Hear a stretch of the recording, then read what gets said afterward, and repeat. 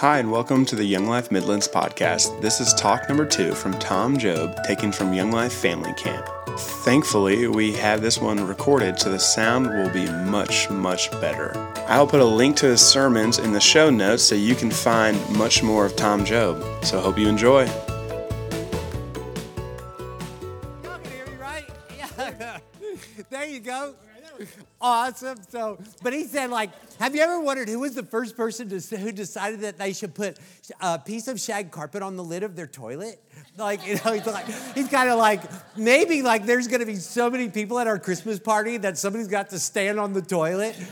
But he said, okay, so picture this, you're somebody, an alien comes from another solar system, and they're trying to talk to find out who's the leader, and you see two life forms walking towards you, a human and a dog. One of them poops on the sidewalk, and the other one picks it up and puts it in a plastic bag and carries it. Who do you think is in charge of that situation? But the first time he ever did his stand-up comedy routine, he got all of his jokes and put them in categories. He had some jokes about buying new shoes, and he had some jokes about airline food, and he had some jokes about local TV meteorologist. But when he got up there, he was so scared that he couldn't remember any of his jokes. He could just remember the categories. So he just said them. He just said, buying new shoes, airline food, and TV meteorologist, and he just walked off. But it was because, it's easy when you're trying to do something difficult, then it becomes easier to fail. Infallibility is the easiest thing in the world. Just don't do anything. Don't try anything. But if you try to do something important, then you're raising the risk that you're gonna bomb at it, or you're gonna flop. Michelangelo, when he painted, if he had painted the Sistine Chapel floor, it wouldn't have been as difficult, but it wouldn't have been as cool, So when you try to do a difficult thing, it's easier to fail. So Peter, the disciple of Jesus, when Jesus had put into his heart, the seed of a thought that you could be, he gave him a name. His name was Simon, and he called him Rock, Peter. You could be a completely unique person. I remember reading somewhere that, in 1848, the number of American boys when they were born who were named Peter was 1 out of 50, and then in 1948, it was 1 in 39. And today it's 1 in 42. But there's no record in biblical times of that name ever being used with anyone. It was a completely unique name that Jesus made up for Peter. It's just kind of you could be a completely unique person if you follow me. And so he had made the decision to follow Jesus, and it wasn't easy to do. Jesus was just walking everywhere. So they would sleep in fields and sleep on rocks and wake up wet, and it was tough. But he had decided to do this thing. It's kind of when Frodo said, I wish the ring had never come to me.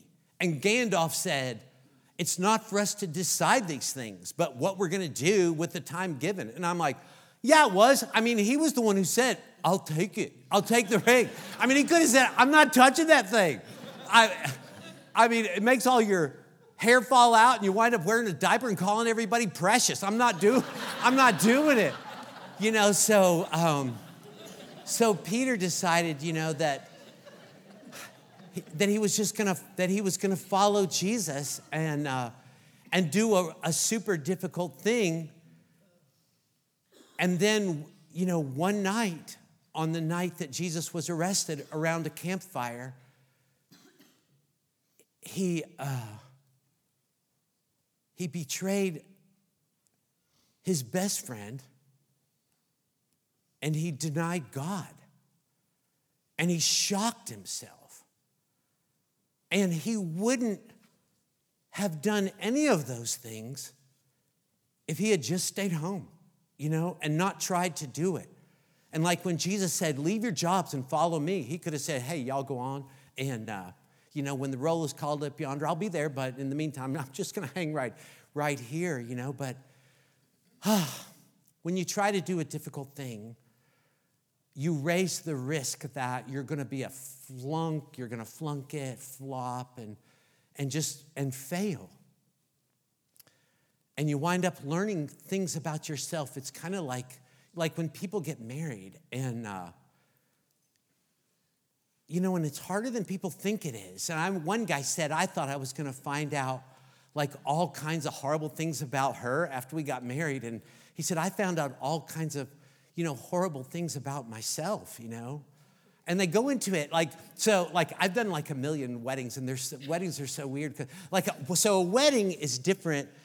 Weddings are, I remember this one guy saying there was a wedding that this couple asked this pastor to do their wedding, and he didn't really know them. And he said, okay, do you want the contemporary or the traditional service? And they said, we want the contemporary service.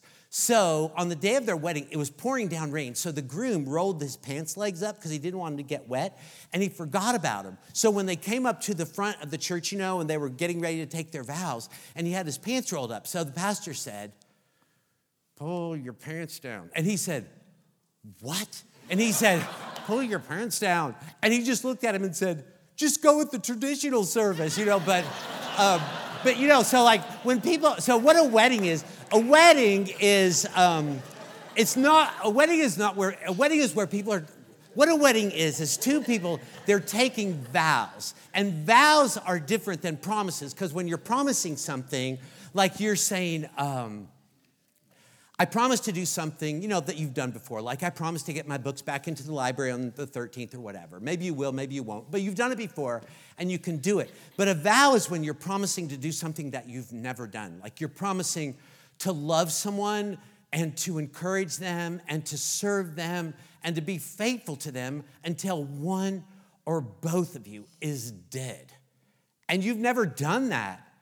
And so, but a vow is like swearing, like you're bringing God into it. You're saying like, by God, like by the power of God, of Jesus who lives inside of me, I'm going to do this. But, usually people find out that it's more difficult than they thought. But on the wedding day, they would promise each other anything. The way they're all looking so good and everything, they'd promise anything.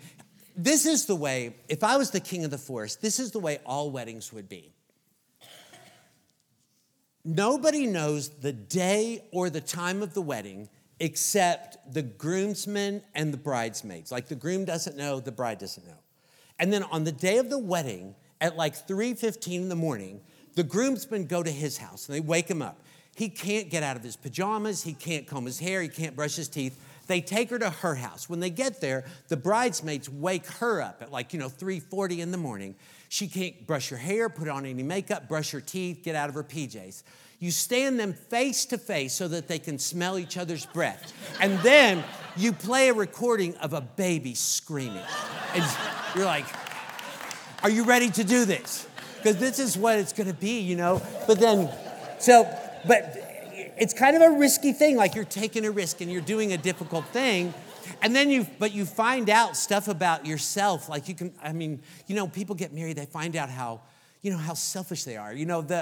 I remember one woman, this guy was saying the thing that it's a little thing, but it drove her crazy that he wouldn't fill up the ice trays, fill them back up. He just left them out. And he knew she wanted him to do it, but he just didn't do it. And then she said, and then one day she said, you know what? You know that thing where you promised me you would love me forever and ever until the end of time? He said, yeah. She said, do you still believe that? He said, yes. She said, you know what? I don't really need that. I just need you to love me for 7 seconds more than you actually do. But, being a parent, it's a risky thing because it makes it easy to fail. And you have that day where you tell your kid, shut up. Would you shut up? And you totally remember the day Your dad said that to you, and you swore, I will never say that to my kid. And you do. And you realize, I'm becoming my dad. We raised our kids in Italy. Tina and I, we lived over there for 11 years, just starting churches. And, we knew a lot of missionaries, and it's a difficult thing to do. It's a risky thing to do because you're trying to do something really, really difficult. But it makes the possibility of you failing, super high. So I've known missionaries to, their marriages fall apart, to have affairs, to almost get in fistfights with each other, which I really don't think those things would have happened if they had just stayed home and not tried to do something so difficult and there was one guy I remember, he had been over there maybe 7 or 8 months or something like that. And Italians are different. Like you have to kind of figure out how they do, but like they don't make lines like anywhere. So it's kind of a blob, but just kind of a glob of people. But there's a system to it if you figure it out. But he was so irritated by the fact that they didn't stand in line like you're supposed to, like Americans do. He was at the line at the bank, but it was kind of just a blob. And somebody was kind of poking him because it can be a little pushy. And he just threw an elbow like that. And he laid out an 83-year-old woman in the floor of the bank. And he was just like, I think I might just need to go home, I've known like young life leaders who are trying to do something super, super difficult. And, it is so tough what they do. At one time, I was talking to a group of, it was like Young Life regional directors of the southeastern United States.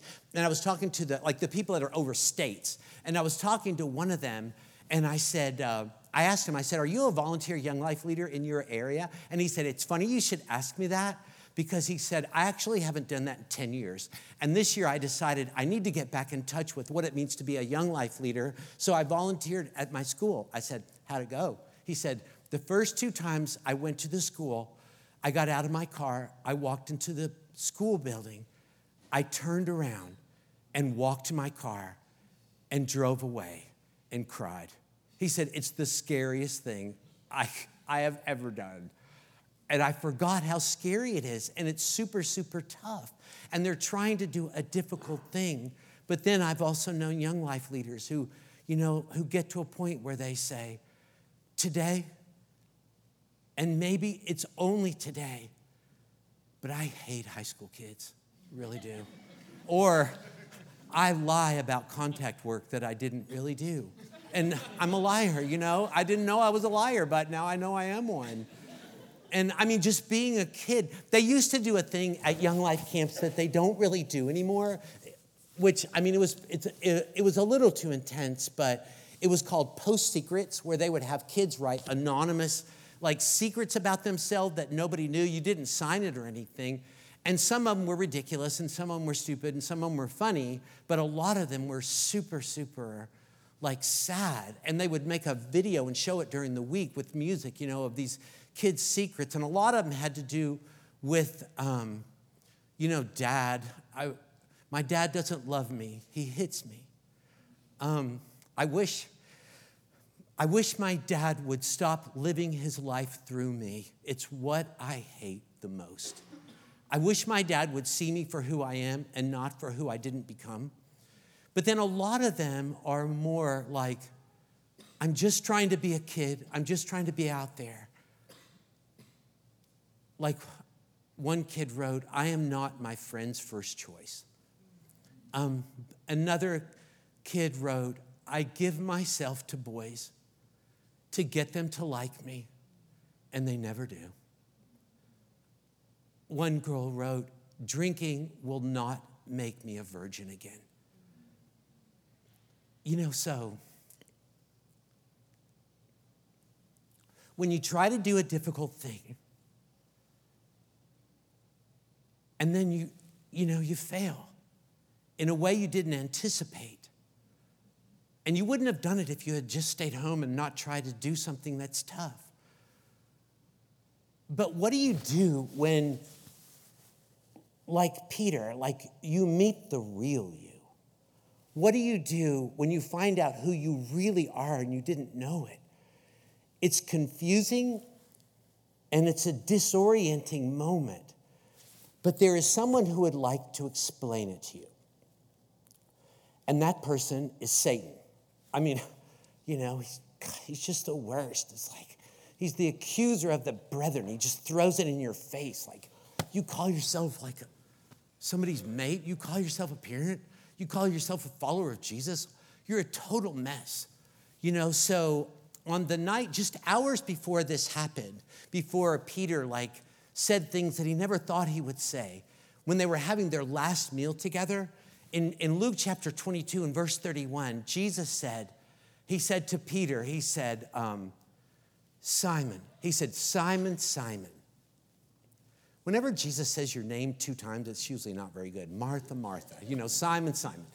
He said, Satan has asked permission. He always has to ask permission. He's not allowed to do anything that Jesus doesn't permit him to do. But it says Satan has asked permission to sift you like wheat.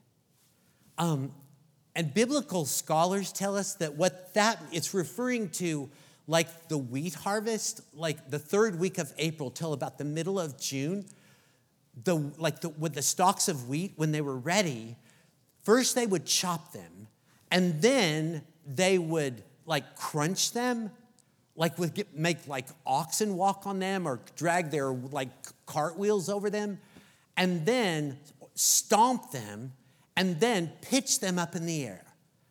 And Jesus said to Peter, Satan has asked permission to chop you and to crunch you and to stomp you and to pitch you. And I said, okay. And Peter's like, what? You said okay. And the reason is because a kernel of wheat has a seed in it. And the seed is what you use to make bread, to make other people strong. And Jesus is basically saying the same thing in order for you to have bread for someone, for you to be a person who can have something to give that can make people strong. The same thing that happens to wheat has to happen to you. So the kernel of wheat, like the seed has a protective shell around it. And in order to get to the wheat seed, that shell has to be broken and it has to be crushed, the protective outside. And then you throw it all up in the air and it blows away. And you and I have a protective shell around us. Inside of us, there is a seed. Peter says it's the message of Jesus. It's our faith. It's what we believe about Jesus, that he loves me, that he gave himself for me. And that's inside of there. But around it is a protective shell. It's my self-image of myself. It's the person that I want other people to think I am. It's the person that I want to think I am. But it's not the person that I actually am. It's my Facebook me. It's like that guy, that person that people out there put out on Facebook, like when it's their, anniversary, and some lady, says, "Happy anniversary, Ralph. You're the greatest guy I've ever. You're just the greatest husband in the history of the world. I just love you so much. I just can't wait till you get home tonight." And it's like, okay, so, there's some Russian over there going, why do they say this stuff? Why? But it's why do I have to know that? Just say it to Ralph. I don't have to know about it. But it's what's that all about? Just what an awesome marriage you have. But they never put the part where Ralph, you are the biggest jerk. I know. Like, I totally hate you today so much. They don't ever put that. It's just, but it's, it's the Instagram me. It's the hashtag blessed me. It's the digitally engineered me. It's what one person calls my digital double. It's the person that I want everybody to think I am.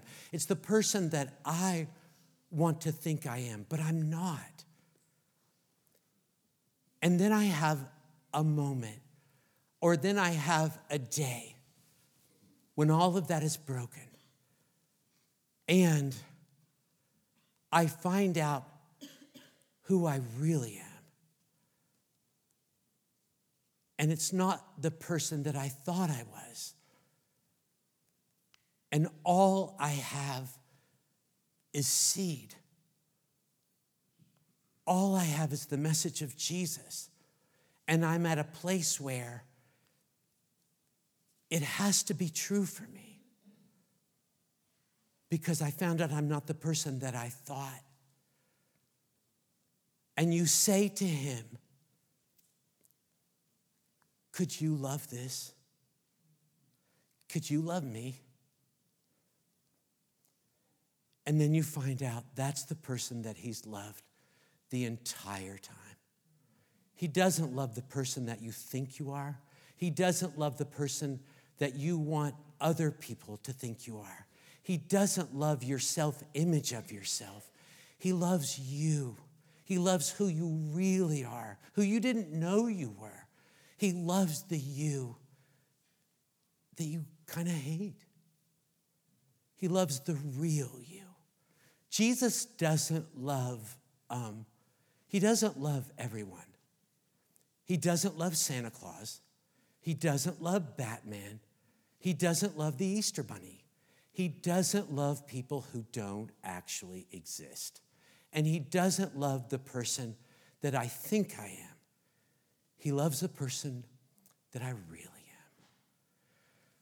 am. And on the day I'm super disappointed in myself, he's never disappointed in me. He knew it the whole time. He knew it was coming. He died for that.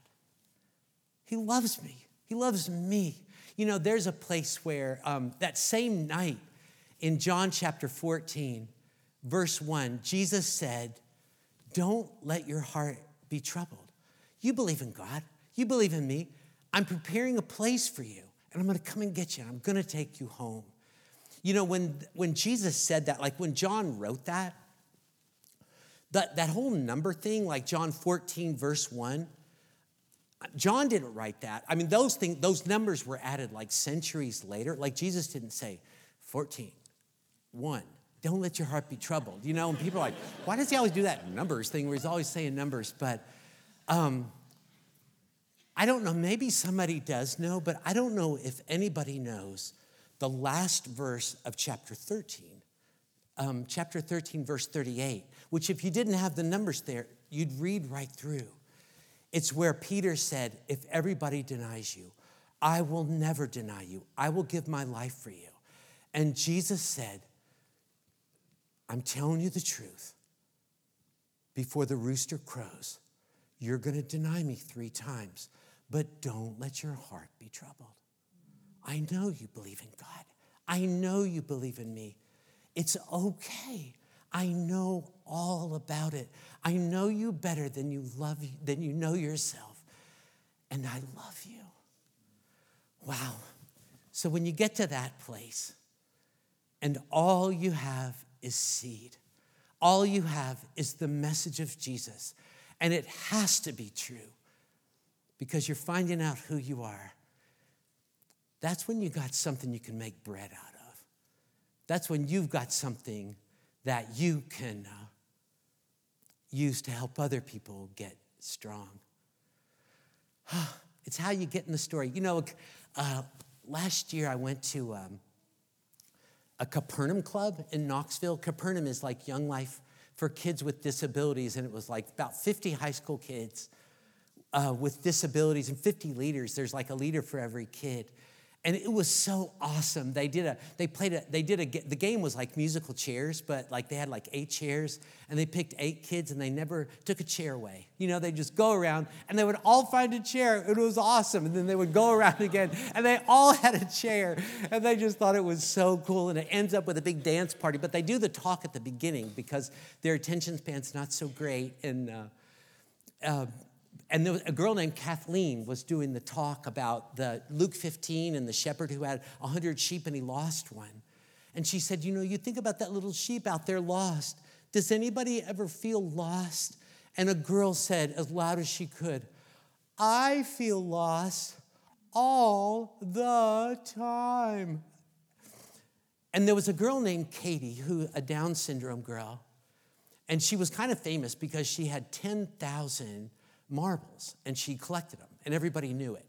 And so Kathleen just called her out and said, Katie, how many marbles do you have? And she said, 10,000. And she said, do you love all your marbles? And she said, yes. And then she leaned over to her leader. I was sitting right behind her, and she said, now I'm in the story. And I was like, oh, yeah, you are.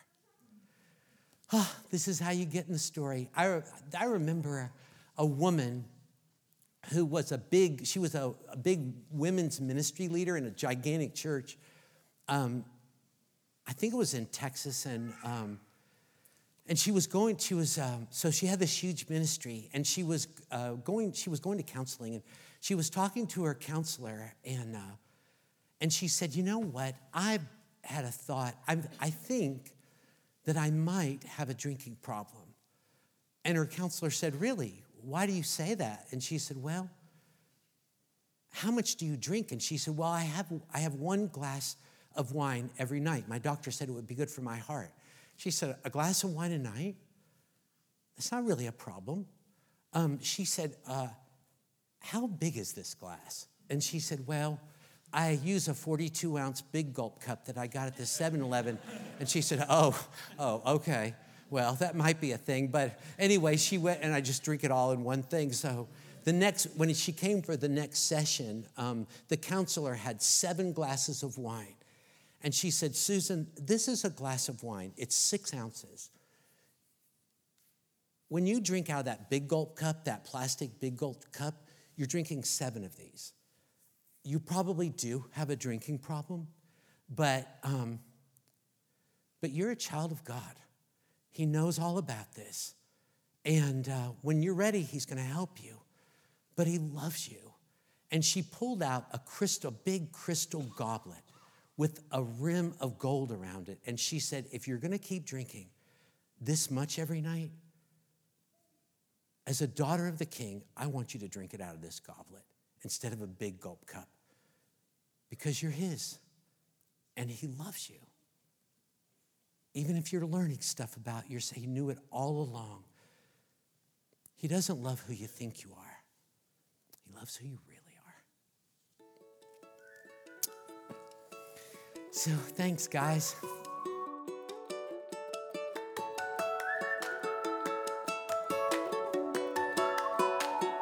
Well, thanks for listening to talk number 2 from Tom Job taking at Young Life Family Camp. Look forward to number 3 coming on up.